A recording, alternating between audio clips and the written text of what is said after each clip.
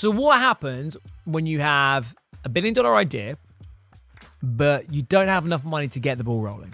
Well, the truth is, my guest today is Jonathan Sun, and he's the founder of Horizon VC, and he helps founders to effectively launch their businesses and provides an alternate funding route for them. And today he's going to be sharing how early stage founders can go from their idea to work and prototype and find really novel ways to show early traction, which is ultimately going to help you fund your business. It's a really great show with some really good insights about how you can demonstrate early traction, which is really sort of the holy grail for getting investment. Hope you enjoy the show. All right, John. So tell me, you spend a lot of time around the startup community. You're a VC now in early stage. Tell me, how does a startup go about validating their startup idea in the very first instance? Yeah, so I think the answer I will give will probably be slightly different to, I think, your average run-of-the-mill VC would answer this, because we specialize at the idea stage, friends and family round to lower end pre-seed. So using this context, what we like to see is we never really ask, founders for like a product, right? Or existing like traction in a traditional sense, right? Because that wouldn't be fair to the spirit of the idea stage. What we do ask for though is has a founder proven that their target market will give up something valuable in exchange for this hypothetical idea? And so we call this way of validating a business called pretend prototyping, or prototyping for short. So using the principles of pretend prototyping, the easiest way to do it, for example, is if a founder builds a basic landing page, for example, and then tries to take some skin in the game from a potential customer that looks at this landing page. I tend to encourage people to stray away from things like emails, because emails are kind of like, at this point, almost like throwaway things. And so instead, I encourage them to collect one of either phone numbers, demo time, letters of intent, fake payment buttons, or a straight up, a straight up discounted pre-order. Now, in the same way, if you're creating like, a physical product, what you could do is real creative things related to, cardboard boxes, outside wrappers, for example, that you could use as like sort of like, all right, here's the product on the outside. There's absolutely nothing in the inside. And we can do is, you can go to like just different store shelves and like, kind of like hide them around like a certain store shelf and then see how many people go on to the act of, actually trying to purchase something. And so you're measuring the act of how many people are going to try to purchase your product or your SaaS with intent, even though it doesn't exist yet. And the majority of founders and startups cannot pass that test. And that lines up exactly with the start failure rate. It's really interesting. I want to go back and dig into that a little bit, because that, what do you call it, prototyping? Yes. It's quite a cool concept. And I think every startup could do it. How do you functionally go around and do that test? How do you functionally go and find those customers who you're going to go and test that with and so forth? How do you do that? Yeah, it's something that, I'm personally trying to, find better ways, to learn. So actually, funny enough, a couple summers ago, I decided to run those experiments myself to get good at it. So essentially what I did is I had an idea for a children's book on business. And it was going to be about two dogs that came up with a brand of beer, and they were going to sell it around at their secondary school. And my hypothesis was, okay, I was just going to write the front cover and the back cover. I was going to go around to, like different sorts of, Reddit, Slack, Facebook groups and stuff like that, and just see, who would be interested in either, for themselves or, giving it to, kids that they knew about reading a silly book on two dogs selling beer and using that to teach entrepreneurial lessons. Needless to say, I got 0 signups and 0 pre-orders. Now, before we jump that into an instant failure, what did I learn? I learned that had I dived straight into writing this book, it would have been a massive waste of time, energy, and money. Because I cleared it in advance with, okay, all I'm going to do is write a front cover and a back cover with a silly graphic up front, and I'm going to go around to different sorts of, places where I would imagine, aspiring founders would hang out and see, would people pre-order 4 or 5 pounds for this? The answer is no. So just running little experiments like that, I think, has taught me that, for customers, I think I would stray away from Facebook ads first off, because that kind of gives you a false sense of traction. I would normally actually go to various forums and communities to start off with. So, for example, I like Reddit, I like indie hackers.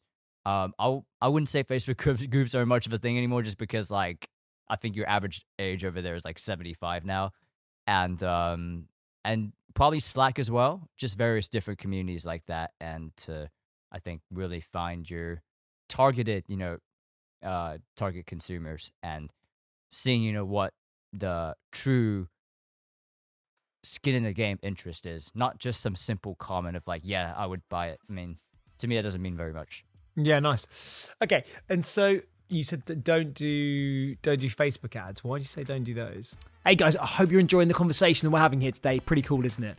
But I really quickly want to tell you about a show that I really, really like called Secret Leaders. They have amazing content on there and some really great advice for founders. So you're about to hear from the host right now, so listen up.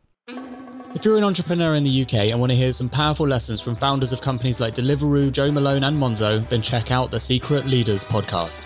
Each week, I have a raw conversation with someone who's changed an industry like fertility, esports, raving and crypto, so you can build a better business. Want to learn how to bootstrap, create a magnetic brand, get your first customer, or even fire your mum? Yep, that really happened to one of our guests. Search Secret Leaders in your podcast app. See you there. You said that don't do Facebook ads. Why do you say don't do those? I think Facebook ads create a false sense of traction. And I think that Facebook ads, in my opinion, and certain other founders, probably certain other founders and VCs would say it differently. To me, I think when I think of traction, I think of more. I think of more word of mouth, organic, almost like non-forced traction. I think of Facebook ads as forced traction in the sense that you have to toss money. And nowadays, the unit economics don't even add up anymore, because I used to mess around a lot with Facebook ads for various ideas. You have to pay a lot of money to put it in the right locations. Even then, you're competing with loads of other advertisement noise for these locations. If you mess around, if you go delve deeper into the Facebook ad settings, a lot of them don't exactly make sense for like what you're looking for, and so you end up, blasting it to. What you end up with is a lot of like you're not supposed to be your target market, signing up for something. So you end up with a vanity metric, but then it doesn't actually mean a whole lot because the supposed target narrow user isn't signing up for this. Now you just have vanity numbers. And I think what's more important for a business to show signs of traction is your supposed target market, genuinely signing up for it, telling his or her friends, is this idea making it around to, different pub conversations and whatnot, stuff like that. And I think like substantial demand interest like that speaks a lot more to me than just raw numbers, amount spent on Facebook ads and stuff. Nice. That's good. And so if you are an early stage company, so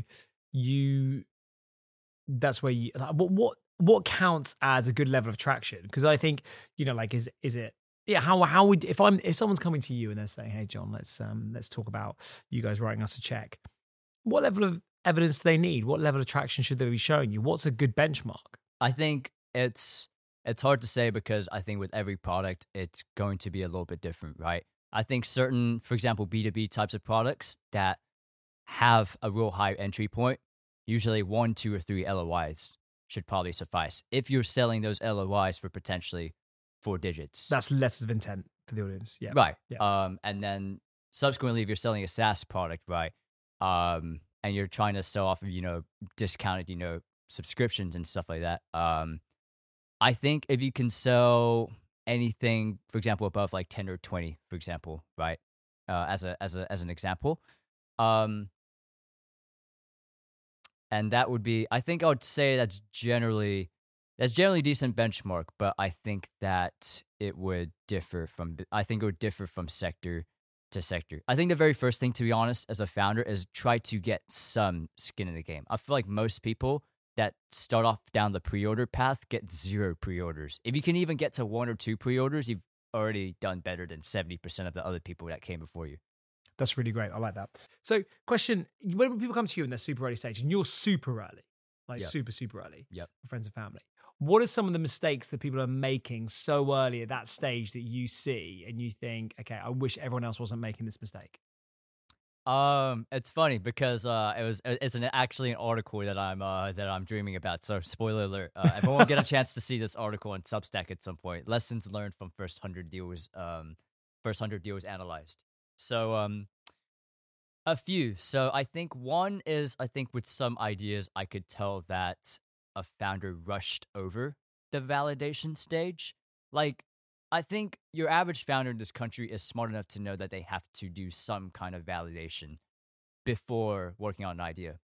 The challenge is there's a difference between legitimate validation and glossing over a checkbox to make yourself feel good and subsequently then diving into building a product, which, by the way, doesn't make much of a difference to forgetting user research and just then working on a product, right?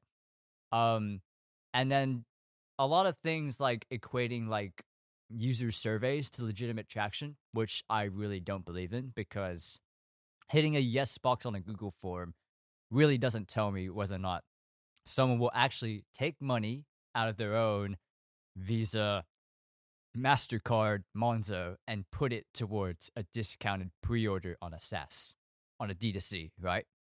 And so that's one of them. I think then following that, probably, I think pain points.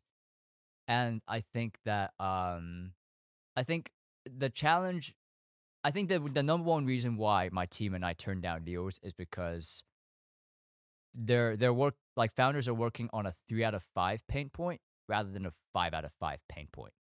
And so the way I distinguish that, for example, is a 5 out of 5 pain point is if I was punched in the balls. A 3 out of 5 pain point is if I got slapped in the face. No Will Smith joke intended. But and so the point is, I think founders need to ensure that what they're working on solves a 5 out of 5 pain point. Something that's so painful that they see this niche in the market that they believe that they can solve with their unique insight, experience, and that will incentivize people to get excited about something, right? With 3 out of 5 pain points, it's all too easy. I mean, not just for investors, but even like, founder friends and stuff like that, just to kind of look at it and be like, oh yeah, that's nice. I've seen this before too, something like that. And so I think that's very, very key, I think, for, founders to not just stand apart from their competition, but also, I think, build something that their customers would really, really love. Yeah, I think it's true. I mean, like the one thing that you very rarely see with any early stage founder is, first of all, traction. Traction is a great word in any form. It's like, I worked in this sector for ages and I know that this is a problem for people. And there's no validation of both whether or not someone would spend money on this or how severe that problem is. And the only way you can really measure that is if someone will take action to solve it. So there's, I think there's a great thing about when you go into a super drug or like a Holland and Barrett or whatever, and you look at the most popular treatments for ailments. So if you go to the cold and flu section, there's just so many of them there because that's what people worry about. That's the thing that people care about more.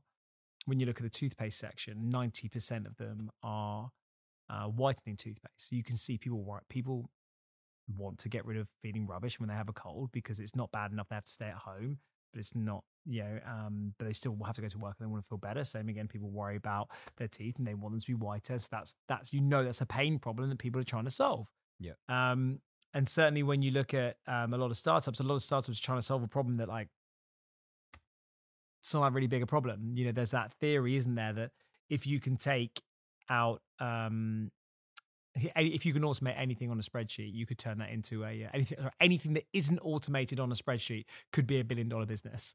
And that's probably true, but there's a level of that I'm happy to do. Like, I wouldn't, if there was a product that automatically resized all of my columns so they fitted, yeah, this as opposed to me double clicking on them, like that's not worth it. But if there's something that would automatically take all of my data and then clean it and then put it in a unified format, I pay money for that. In the current climate, marketing is hard. But do you know what isn't hard? Making sure you never miss an episode of your favourite podcast. So tap the follow button on your podcast and you'll never miss out on the latest episodes of Unicorny or Marketing Difference. You can even go back and listen to our back catalogue of amazing episodes. If you do that, please leave us a review. It would mean so much. So what's too early a start? What's too early a stage to raise money? What's too early? Like, what point should people start thinking about bringing in external investment? I think it's something that every founder has to ask themselves, and where they can legitimately go, because there's a common phenomenon with a lot of wealthy, particularly amongst some of the wealthy crowd, where they say founders should bootstrap themselves until they make traction and revenue and then go out and fundraise. The trouble with that, I think, notion is that a lot of people cannot do that because they do not come from insanely wealthy backgrounds, right? And so it's almost like, you have to view the lens of entrepreneurship from both different perspectives and different backgrounds, different situations, right? Like how, like somebody from, the working class, will view, capital allocation, day-to-day surviving, right? Like, it's not easy for somebody to bootstrap when they are working a blue-collar job, barely paying, lights, food, electricity, and stuff like that, versus, I'm living in I'm living in my 5-bedroom house in Richmond, crashing my parents until I get this startup going, right? There's a way different reality that comes into both ends, right? And so that's kind of like why we started what we started. But I think if you're to answer that question more directly, I think if you are in a lucky position, I think bootstrapping is a very good way to go. You can keep as much of your company as you can. You can skip a couple funding rounds, particularly if you got like family and friends backing you and stuff like that. And you can even take that to extreme and follow the MailChimp model. And MailChimp, I mean, geez, the founders are very, very happy at the moment, rolling in loads of cash, and it's all of theirs, they're not giving anything to anybody. Subsequently, if you go on the other end, I think it is very challenging at the moment. I think if you're a founder without that friends, that decent pool of friends and family, we wanted to come in and basically help solve that problem. Obviously, we're not going to be every single person's solution to that problem, because we don't have the capital allocation right now, and we will not have the capital allocation in the future to fund every single idea stage founder in the UK and EU. But we want to fund a lot more of them.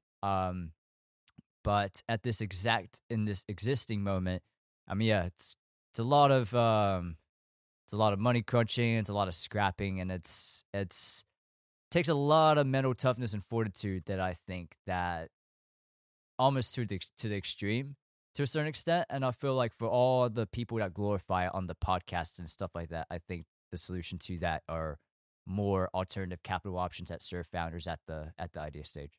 I like that a lot. That actually leads quite nicely into the next question. On the show, we have something here that we call the Startup Sin Bin, which is where we talk about what is one thing that you would just love to be removed from the startup world entirely, that you see happening on a regular basis. Unrealistic expectations. From who? A lot of pre-seed investors. Okay.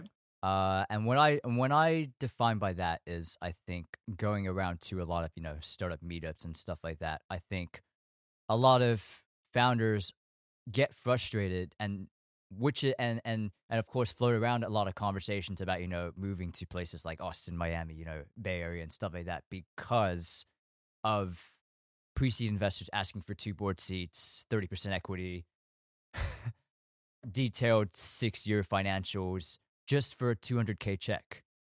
And just a lot of that narrative, I think, creates a sort of hidden weight and hidden pressure on founders to make these types of investors happy, which stifles their ability to create long-term big vision. And I think, particularly, I guess, in this country, being from here, even though my accent doesn't say so, but I think being from here, I want to see this ecosystem be one of the best in the world. To do that, I think requires a lot of cooperation from all of us as well as founders as well to building the best kind of environment that founders can believe that they can build something big and not get trashed on for, not having, this little metric or that little metric or that little metric, I think. And so I think we've done a very good job.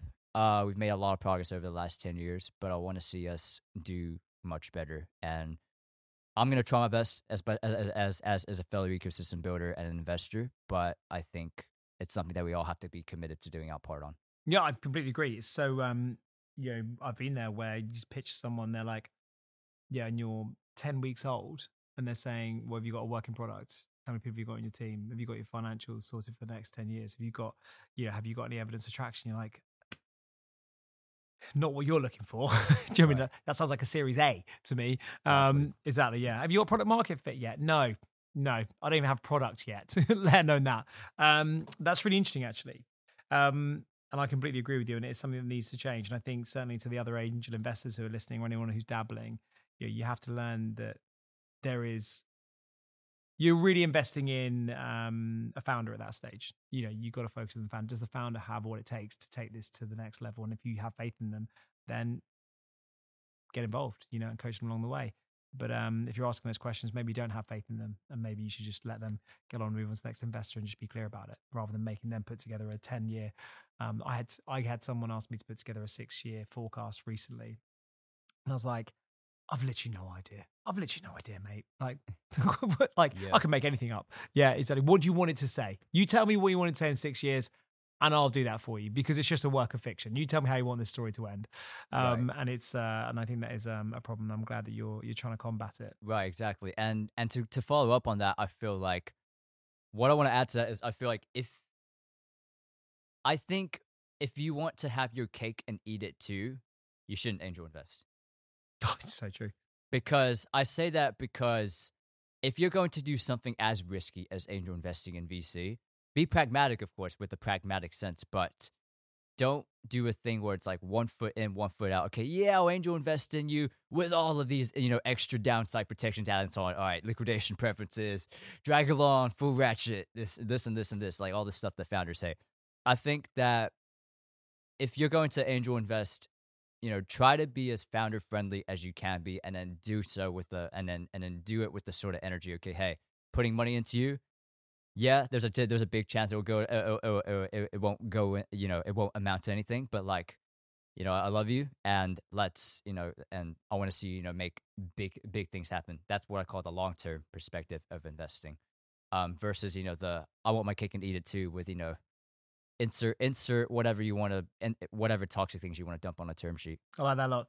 And one other thing we're talking about here, which I think I probably know the answer for, because I think you've sort of touched on it a little bit, is everybody who's been a founder, everyone who has been associated with founders will always have a hack which they can do to help accelerate your growth or an area of your business. What would be your one startup hack that you would share with other people?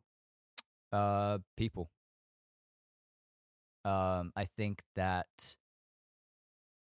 a lot can happen with the right community and people resources around you. And I think that I